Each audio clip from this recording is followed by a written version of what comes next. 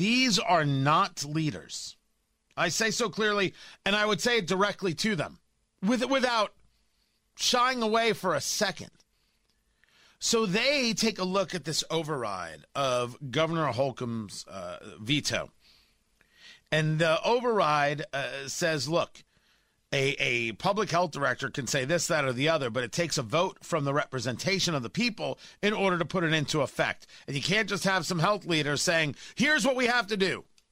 It's just not how it works, right? So then I can appreciate this is a worthy conversation. So the first thing they do is say, well, whatever Dr. Virginia Kane says, that's what we're doing. They don't ask whether or not they agree or whether or not the science says something else. I think it was Maggie Lewis who said, we're not doctors. That's correct. You're not doctors. We didn't vote for doctors. Why is this so kind of fascinating to you? We voted for you to take a look at the issues and to make determinations. I think it's up to us as leaders of this community to get behind Dr. Kane. When I check our current roster, there are no medical doctors that serve on the Indianapolis City County Council. So we should get rid of you and put doctors on, right? I mean, that's the argument. Why doesn't the entirety of the Democratic Party on the Indianapolis City County Council resign en masse, let's have new elections, elect doctors? Clearly what we need. It is remarkable to listen to so-called educated people make such a violent determination. And it is violent. Well, you're not a doctor. You don't get to decide. I've asked for a second opinion in my life. Of course I get to decide. What radicalness that you're willing to take the entirety of the legal structure and say, no, not for us. Only doctors can decide during a pandemic. You think I would let Dr. Anthony Fauci decide for the city of Indianapolis? Are you insane? Not a chance. You've never met, if I have to listen to doctors, does that include Kevorkian? Just asking, just curious. What about Dr. Vinny Bumbatz? Or is it you only listen to the right doctors? Not the doctors who got thrown off YouTube and other places because you disagreed with them. All right, I got how this works. You're an elected official. Sometimes you got to make hard decisions. And sometimes the rights of the people matter, no matter what a doctor says. But if you're cowards, which is what we're discussing here, right? The unwillingness to deal with the thing and to be able to say, I was elected by the people to make these decisions, and dang it, that's what I'm going to do. But of course I'm going to listen to doctors, and then we're going to make the best decision based on that input. That would be rational. Everybody has a kitchen cabinet. Sometimes you can have a medical cabinet. See what I did there? Or you just call it a medicine cabinet? Yeah, it'd be better. A medicine cabinet. A kitchen cabinet, a medicine cabinet. It makes sense, but you still make the decision because you're the elected official. And what the City County Council of Indianapolis said is not us. What the mayor said of Indianapolis is not us. No. We don't make decisions. Sorry. If you don't make decisions, no one needs you. This is the reality. You're not necessary. But they made two other decisions. Did the City County Council last night that you're not going to hear about.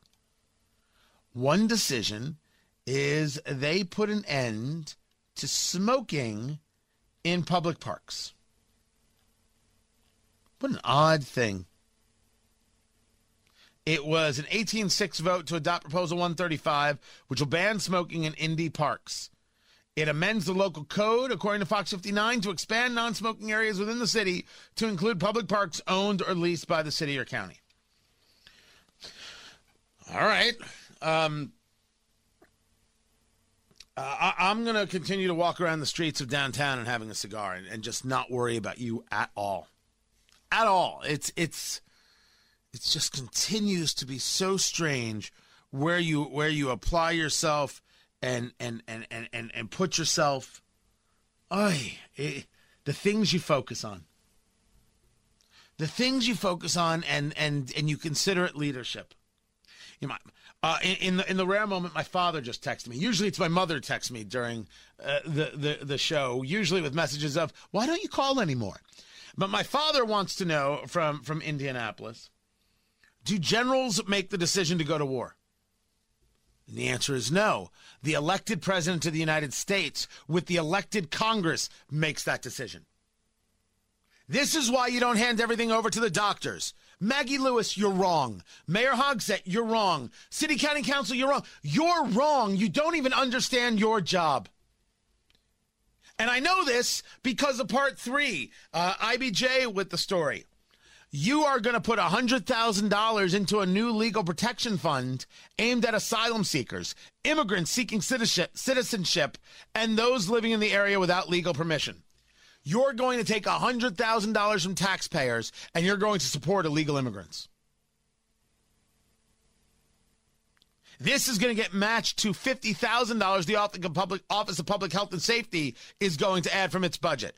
$150,000 of taxpayer money to help illegal immigrants stay in the country.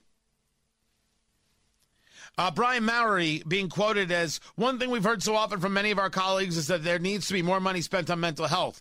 Only when we find money, we're spending it on illegal immigration. Let's be clear. The Democratic Party of Indianapolis is beyond radical. They're ridiculous. Indianapolis, you voted for this garbage. This is what you get. They don't care about the city. They care about being woke. They care about looking good. They don't care about the growth. They don't care about safety. They don't care about decency. They're telling you this every single day. Allie Brown, Val Bosley, Krista Carlino, these are bad folk. Not because I say so, but because they show you so. $150,000 in tax dollars? In tax dollars. To support illegal immigrants. I don't want to be attacking people in the streets, but it's not where we should spend the money. That's not where the people should have their money spent. But it's where woke people spend their money. It's really hateful what you do and how you do it. And by the way, I'm an easy guy to find. You got a problem with me, I'm right here. I didn't know until recently that I quite literally speak for thousands, tens of thousands, maybe more, in these conversations that you refuse to listen to the people about because you hate them. Maybe you should stop hating them. And maybe you should start worrying about the city and stop being so woke. This visionless city, this great city that has nobody to help it through. My God, the mayor's election is just 2 years away.